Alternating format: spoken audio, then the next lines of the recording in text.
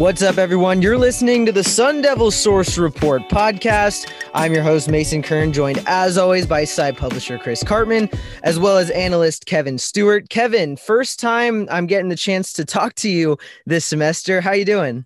Pretty good. How you been? I've been good. Definitely busy, but and today is obviously no exception.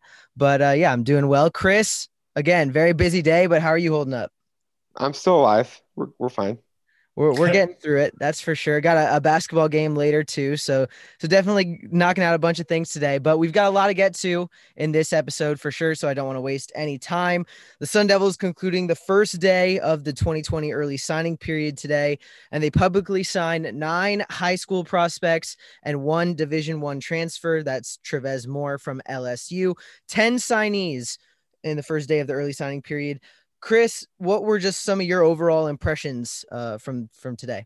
Well, it's a good group. All of them are in the top 900 overall prospects on the 24/7 Sports Composite, and actually, the bottom 2 ranked guys of that group, Isaiah Glass and Garrett Stansbury, I like very much. I think that they're underrated. So.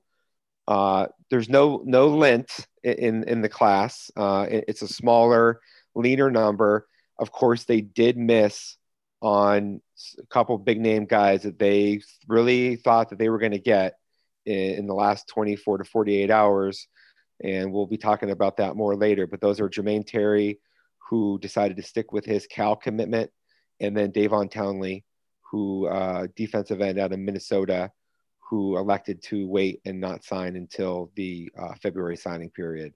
And then everybody wants to know about Corey Foreman. We still don't know about Corey Foreman. So that is a to be determined. And I'm not doing that just to lead anybody on. I legitimately do not know right now. And I do not think that even the teams know what Corey Foreman is doing for sure. And this is obviously as of our recording of this 5 p.m. on December 16th. But Kevin, it really seems like ASU went quality over quantity. And we saw that earlier in the cycle with them dropping several of their committed recruits. 10, not the biggest number on signing day, but again, the average rating is still relatively high. Yeah, they can definitely be a little more selective with their overall roster composition right now. And they appear to do that. You know, they addressed some needs along the defensive line and offensive line, but it seems like the big gets so far, at least, are defensive back and linebacker to me. And it's really important to mention with this group of signees, about 6 to 7 of them are expected to be on campus early enrolled in January. That group being Isaiah Glass, Finn Collins, Tommy Hill, Robert Reagan, Eric Gentry, Trevez Moore, and possibly Garrett Stansbury. Chris, how important is that? And it is a trend that we've seen with Herm Edwards recruits over the past couple cycles. Yeah, I think that's it's been a national trend too, right? It's, you go across the country and it's a differentiator in a lot of recruitments with the higher profile schools. They're able to get kids enrolled in January and more assimilated and gives them a better chance to play. I do think the ASU's done a pretty good job in that respect, and it's also an indicator that they've tended to get pretty good character quotient kids. They're not, most of them are not kids who are really struggling to qualify late. They haven't had a bunch of academic casualties. Ironically, the one guy that is an academic casualty of some kind, maybe not entirely, was Isaiah Johnson, who was their highest rated guy in the class as a commit. Ended up not signing. My understanding is that that's academics related. Just kind of where he's at with his projectability in the class. So not all positive news in that regard. And at one point they were actually talking about him as a potential spring enrollee, but it's not that they necessarily need these guys at this point of where they're at to come in and play right away. That they absolutely were at that place a couple of years ago when they were playing all those freshmen, especially on defense, Merlin Robertson, Darian Butler, and Crosswell and Lole. World of difference now when you look at it. And that isn't to say that someone like Tommy Hill, who is their highest ranked guy that they signed today, may not be able to come in and compete for a job right away, especially if Jack Jones and Chase Lucas depart. I like where they're at with their personnel at defensive back with Tamarcus Davis and Jordan Clark and Keon Markham and others. So, it's not like it's a cakewalk. And that's actually what you really want. You don't want to feel like you need guys to come in and play right away. But clearly what's happening is they are building better depth through their roster with younger talent. And that's something that should really continue to pay dividends next year and beyond. They're still a pretty young team overall. I think the 7th youngest roster. I saw this stat in FBS football. But so, they went through a period where they were way under the scholarship limit, the most we've ever seen. And they had a bunch of guys who were probably never going to make a big impact. And now they're getting to a much healthier place overall. So that's one of the big takeaways. Right. And coaches always say they want to out recruit guys who are on the roster.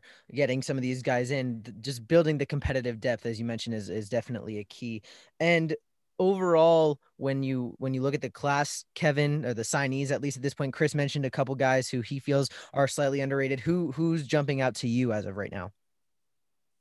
Well, I don't know if he's necessarily underrated on the board, but I really think Jaden Williams is like a 4-star guy to me, a linebacker. Great speed, playmaker, kind of a different, maybe to me, a little different type of linebacker than they have right now. They seem to have the bigger physical guys right now, and maybe he'll become that over time. But I could see him maybe being a guy who could play early on. But as Chris was saying, they're not in a position where they need guys to come in and play early. But Williams is someone that stands out to me, is underrated. And, beyond that, Isaiah Glass is another one that's been talked about a lot that way too. Someone that didn't get a lot of attention. I think this year there's a lot more guys who probably fall in the underrated category than normal, just with everything going on in the world. I don't know if the scouting and the visibility is quite what it normally is, for sure. That's a great point, actually. Just not having any of the normal in-person evaluation process, these coaches, they're not getting that in-person perspective on some of these guys. You look at a Stansbury, for example. He's from a really tiny town in Louisiana. I think he's the only FBS guy that's come out of there in decades. Franklin, baby. Yeah, Franklin, Louisiana. Glass, a lot of people were concerned about him being undersized because he was like a late transitioning guy. He played tight end a lot as a junior, 225 or 30 pounds, put on probably 25 pounds, still undersized, but I think he has a frame and he's athletic. So that's why, like, those two guys, to Kevin's point, probably went under recruited. Eric Gentry, I've heard that he's put on 15, 20 pounds this year. He was a really skinny, sort of a early kind of on in his physical development at 205 pounds on a 6'6" big frame. Now he's maybe 220, 225, and that's a big difference. So this staff, I think, has done a very good job at evaluating in that tier. We've seen their mid-year signees in the last couple of years have tended to end up being pretty good players. And I agree with Kevin also about Jaden Williams. Herm Edwards raved about him today, and he's very physical. Like he's sort of like Evan Fields, but a guy who's going to be a linebacker. So he's probably going to be a little undersized. He'll end up 210, 215 pounds on a 6'1" frame, but he is not going to back down from anybody. He's going to throw his body around and very fast. He reminds me of actually some of the linebackers that we've seen at Utah and Washington that have been really great at the top end of the Pac-12 in recent years. So, and Kevin mentioned, the cornerback is which is already probably a strength on this team, then getting Tommy Hill and Robert Regan. Robert Regan, he might be underrated, even though he's a top 50 California prospect. He's 6 foot. I think he's still growing into his body. He's going to get more physically mature, but he has a good frame. He'll carry 180 pounds. And he's fast, he plays both ways, plays on special teams. Like his film is really good. Like you see him going up against really high level receivers, guys who are going to play in the Pac-12 very successfully, and he just really holds his own. So I think just kind of where they're at in that regard is pretty impressive, and definitely, I think, was it you who said it, Mason? I think they got definitely quality in this class, even though they didn't get big numbers, but that was also part strategy. Right. And Antonio Pierce talked about that at length in his press conference today as well. And as we currently stand, again, 10 signees, 9 from the high school ranks, 1 from the transfer portal. That leaves 5 public commits remaining. And Chris, you mentioned Isaiah Johnson, some academic stuff going on there. But Ezra Dotson-Oyatade, 4-star center, Cameron Beecham, Isaiah World, and Edward Chaplicki all not signing today. What's the status of all those guys? Right. So the our understanding is that Dotson-Oyatade is going to sign with ASU, maybe already signed with ASU. He had a death in his family recently that his family's kind of been working through, and just out of kind of respect, they're doing their process a little bit differently, and that probably won't end up being announced until later. Isaiah Johnson, as we said earlier, that's going to be a February thing, and we'll see if he ends up looking at other options or not between now and then. The other guys, Cameron Beecham, the athlete tight ends at Oceanside, Isaiah World, the big 6'8", the two-way lineman out of San Diego. Those guys are looking like good chance they could sign with ASU in February. Remember, California kids, they didn't play high school football in the fall. I think ASU was hoping to be able to evaluate them a little bit more because those guys are sort of later blooming football players, and they didn't get that opportunity. And they're also trying to sort of keep their options open with this whole transfer market. And then the kicker, that's a guy that they'll end up blue shirting. And they don't want to have too many blue shirts this year, because that's been a trend where they've had 5 in each of the last 2 years. That cuts down the number of initial qualifiers that they have. So it's only 20 this year as opposed to the maximum 25, because they count those scholarships forward. And the 2022 class is one that ASU feels really well positioned at being able to sign a great haul. And if you take a bunch of blue shirts, that sort of squeezes down the possibilities of that number, and they didn't want to do that. Right. And you mentioned California and plenty of other states as well, not playing their high school football, but California specifically, ASU signs 3 kids from California in this beginning portion of early signing day. Austin Berry was kind of on the cusp there for a while. They had told him that they were going to have him sign in February. And then Antonio Pierce was calling him at 4:30 in the morning, his time today. I think he meant I think he meant his time, 5:30. But yeah, 5:30 his time, 4:30 in California because of the hour difference. But either way, Austin Berry does end up signing off of some developments because of some misses likely. And Kevin, if you can kind of overview some of the main targets that ASU did miss out on today. Well, on the offensive line, I guess there's still maybe some things in the works, but they did take, obviously. I think that's a good get in the grand scheme of things for ASU overall. I would say tight end's the one that really sticks out, especially with the, change in the style of offense with the new offense coordinator, Zach Hill. Your, fans and guys like us are expecting them to make a dent at the tight end recruiting. And, they missed out on Terry, which looks like a big miss at the moment because Beecham's the only other committed tight end. So that's a position that, maybe transfer again this offseason or the next couple of weeks is a position they address, because they definitely need to get some more bodies in there, I think, long term, if they're going to play a 2 tight end type offense. Yeah, I agree. I think the guys that they missed pretty clearly, Terry, and then they need more pass rush, which is Davon Townley or Corey Foreman. It's not like they needed both of them probably, but getting one of them would be big, coupled with Stansbury and Gentry, who's maybe a linebacker, but probably eventually is going to be a defensive end pass rusher either way. They didn't need defensive tackles in this class. I think they were smart to avoid taking interior guys, especially kind of early. just given, how they kind of moved guys from outside inside.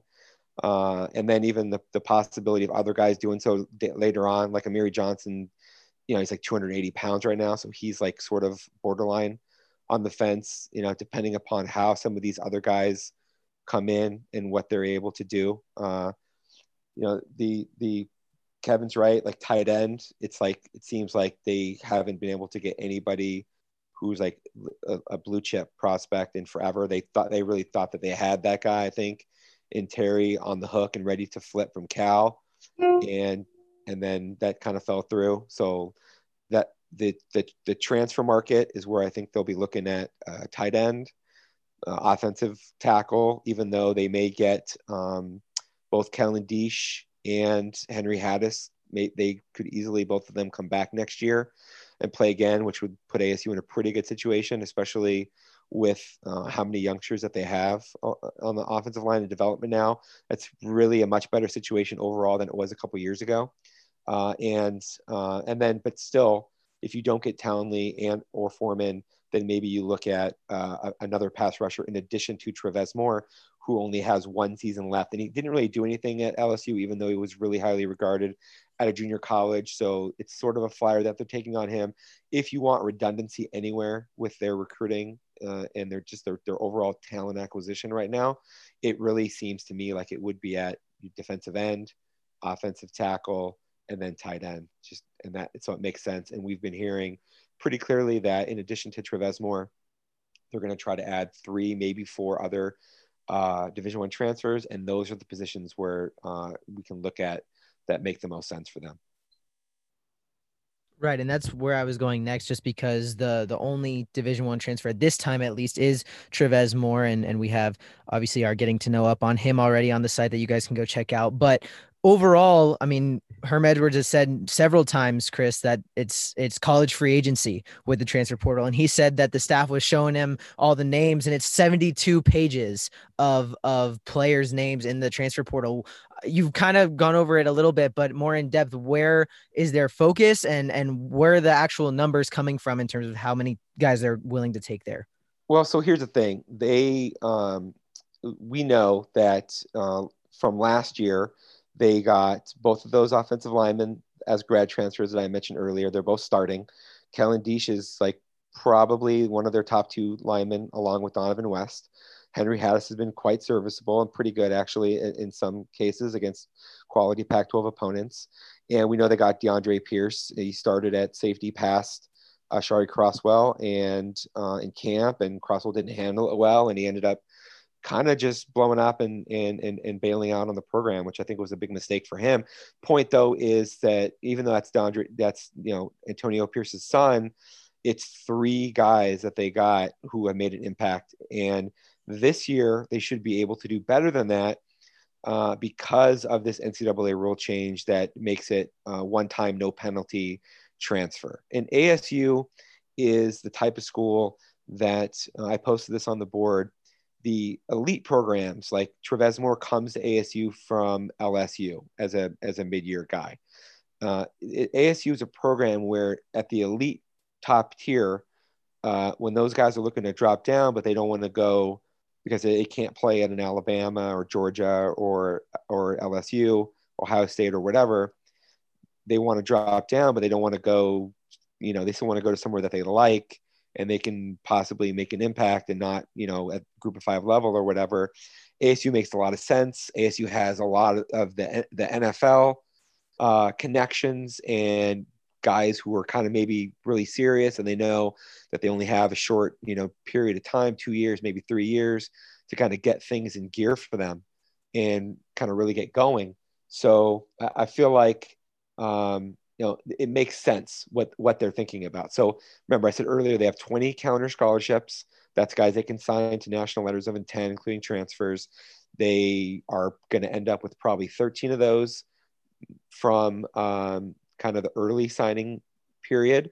They have the additional, 3 guys, I guess, Johnson, Beecham, and World, who are committed. That would be February takes for them if they feel good about that, where they're at with those guys. So now you get to 16, And then the way you get to 20 is another several transfers, whether that be grad transfers or just guys who want to take advantage of this rule where they don't have to sit out and they can play immediately somewhere. And there always could be additional, guys that come on the scene. You had, remember, Rashad White was a late addition last year. And sometimes there's high school kids, sometimes there's junior college kids that kind of come out of nowhere and they end up, making an impact. So I think that this staff, they've done a good job on backgrounding kids. It's not like it's been perfect. Brandon Pierce probably didn't work out. But you understand why they take the kids that they do. Like Brandon Pierce has elite speed.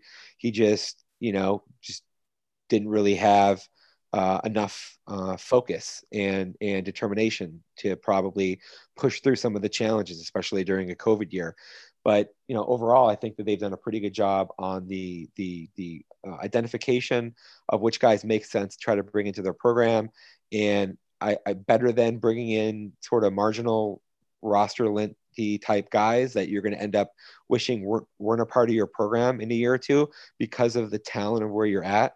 I think it makes a lot more sense probably to take some guys who are only going to be around for half as much time, and they may be able to impact your roster when you're trying to maximize what you're doing in 2021 into 2022, when you're going to have a lot more veteran presence on both sides of the football. Right. And you make some great points, especially just because ASU is handicapped with just 20 initial counters to use this year because of all the blue shirts they took, the 5 last class that carried forward into this one. But before we transition here a little bit, I want you guys to call your shot on the Korey Foreman situation as best of your ability. Reminder, top 5 of USC, ASU, LSU, Clemson, and Georgia. But Chris, you've kind of mentioned that it more so narrowed to a Clemson, ASU, USC race. Kevin, where do you feel like he's leaning right now? Kevin and I have been doing this too long, Mason, to get caught up in what you just saying there. Neither one of us is going to pick ASU for Korey Foreman. Yeah, I'd probably say USC if I had to pick right now, but we'll see. I mean, if he's obviously taking a little more time here, so things can change. But if I had to go right now, I'd probably say USC. You're trying to catch us, Mason, but no, I mean, catch you slipping. We're nobody's gonna do that here. I mean, nobody in ASU. It's the number 1 recruit in the country. Number 12 all time, like in 24/7 history all time. Okay, like we're not predicting that guy to go to ASU until we actually get to inspect the national letter of intent under a microscope that he really did sign it. Okay. I think you're too giddy about bad news, Chris. Well, that's what people say. So it goes with the theme. Yeah, there you go.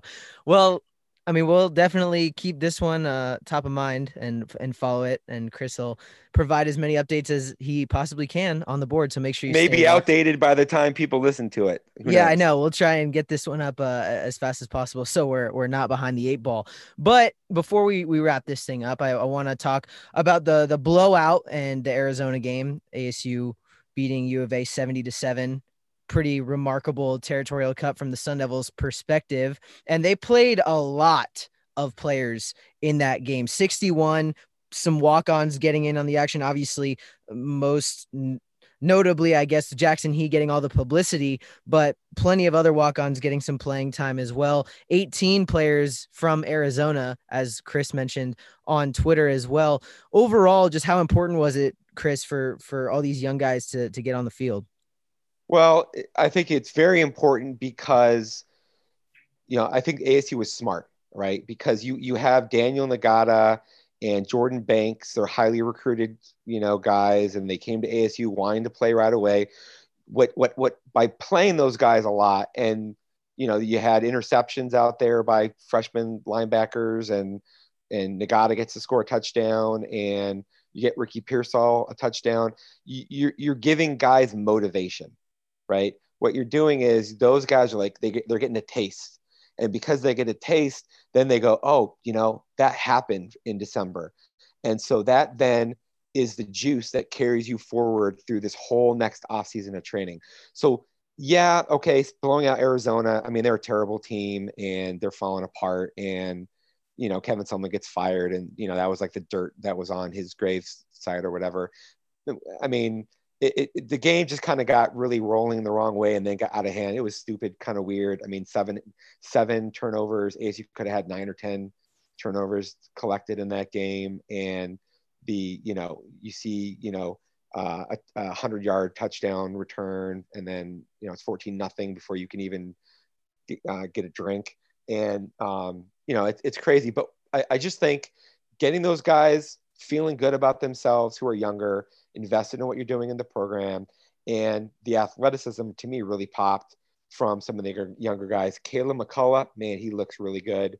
I think Edward Woods is got a chance to be pretty special. The Markham twins, that was the best that they've looked on the field, playing a lot of reps, especially Keon Markham, who really hadn't done much previously. You had Jordan Banks, Caleb McCullough. I think, just kind of overall, it's a very good sort of sign about their trajectory and where they're going. And we knew coming into the season they were going to have to play a lot of young guys on offense. And so we saw Johnny Wilson really take a step. There was a clear progression from USC to Arizona. And, we saw that LV Bunkley Shelton continues to be, getting immersed into what they're doing.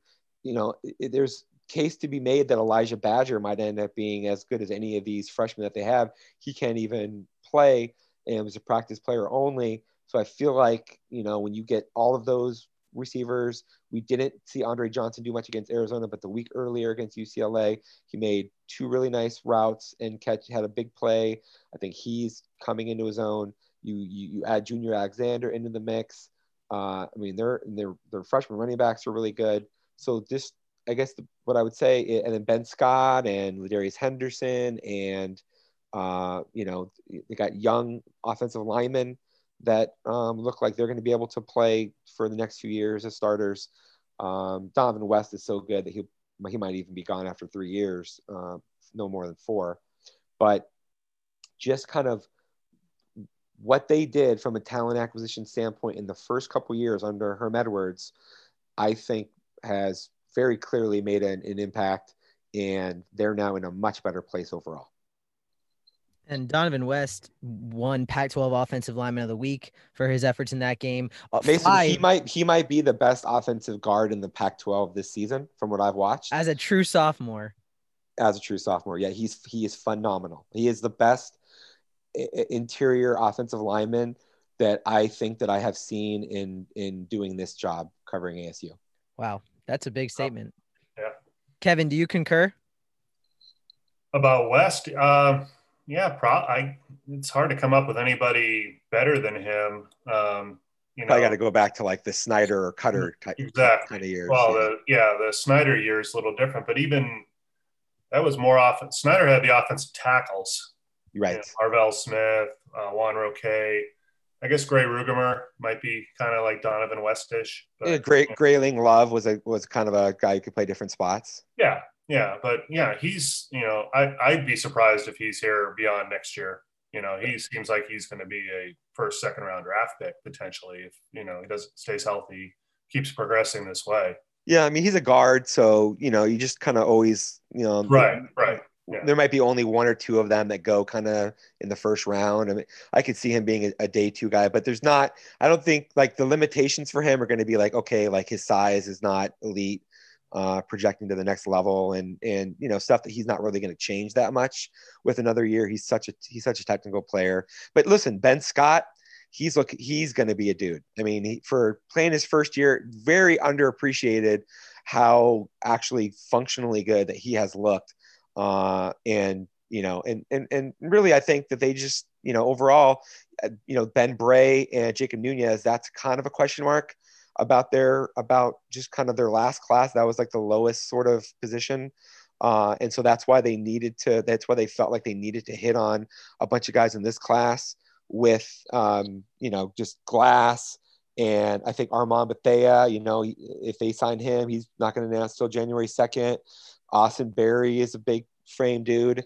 And Sione Vicoso, which I mentioned, I think at the outset, is an older, kid from Hawaii who went on a LDS mission, who's, just more physically mature. They just need a few of those guys to kind of work out. If they can get a couple of these other dudes who are seniors to come back next year, I think their offensive line is going to be in the best, probably overall situation that they've been in for probably the last 3 coaching staffs. Like it's that type of level. And I think that would, if Deesh comes back, I think they definitely are.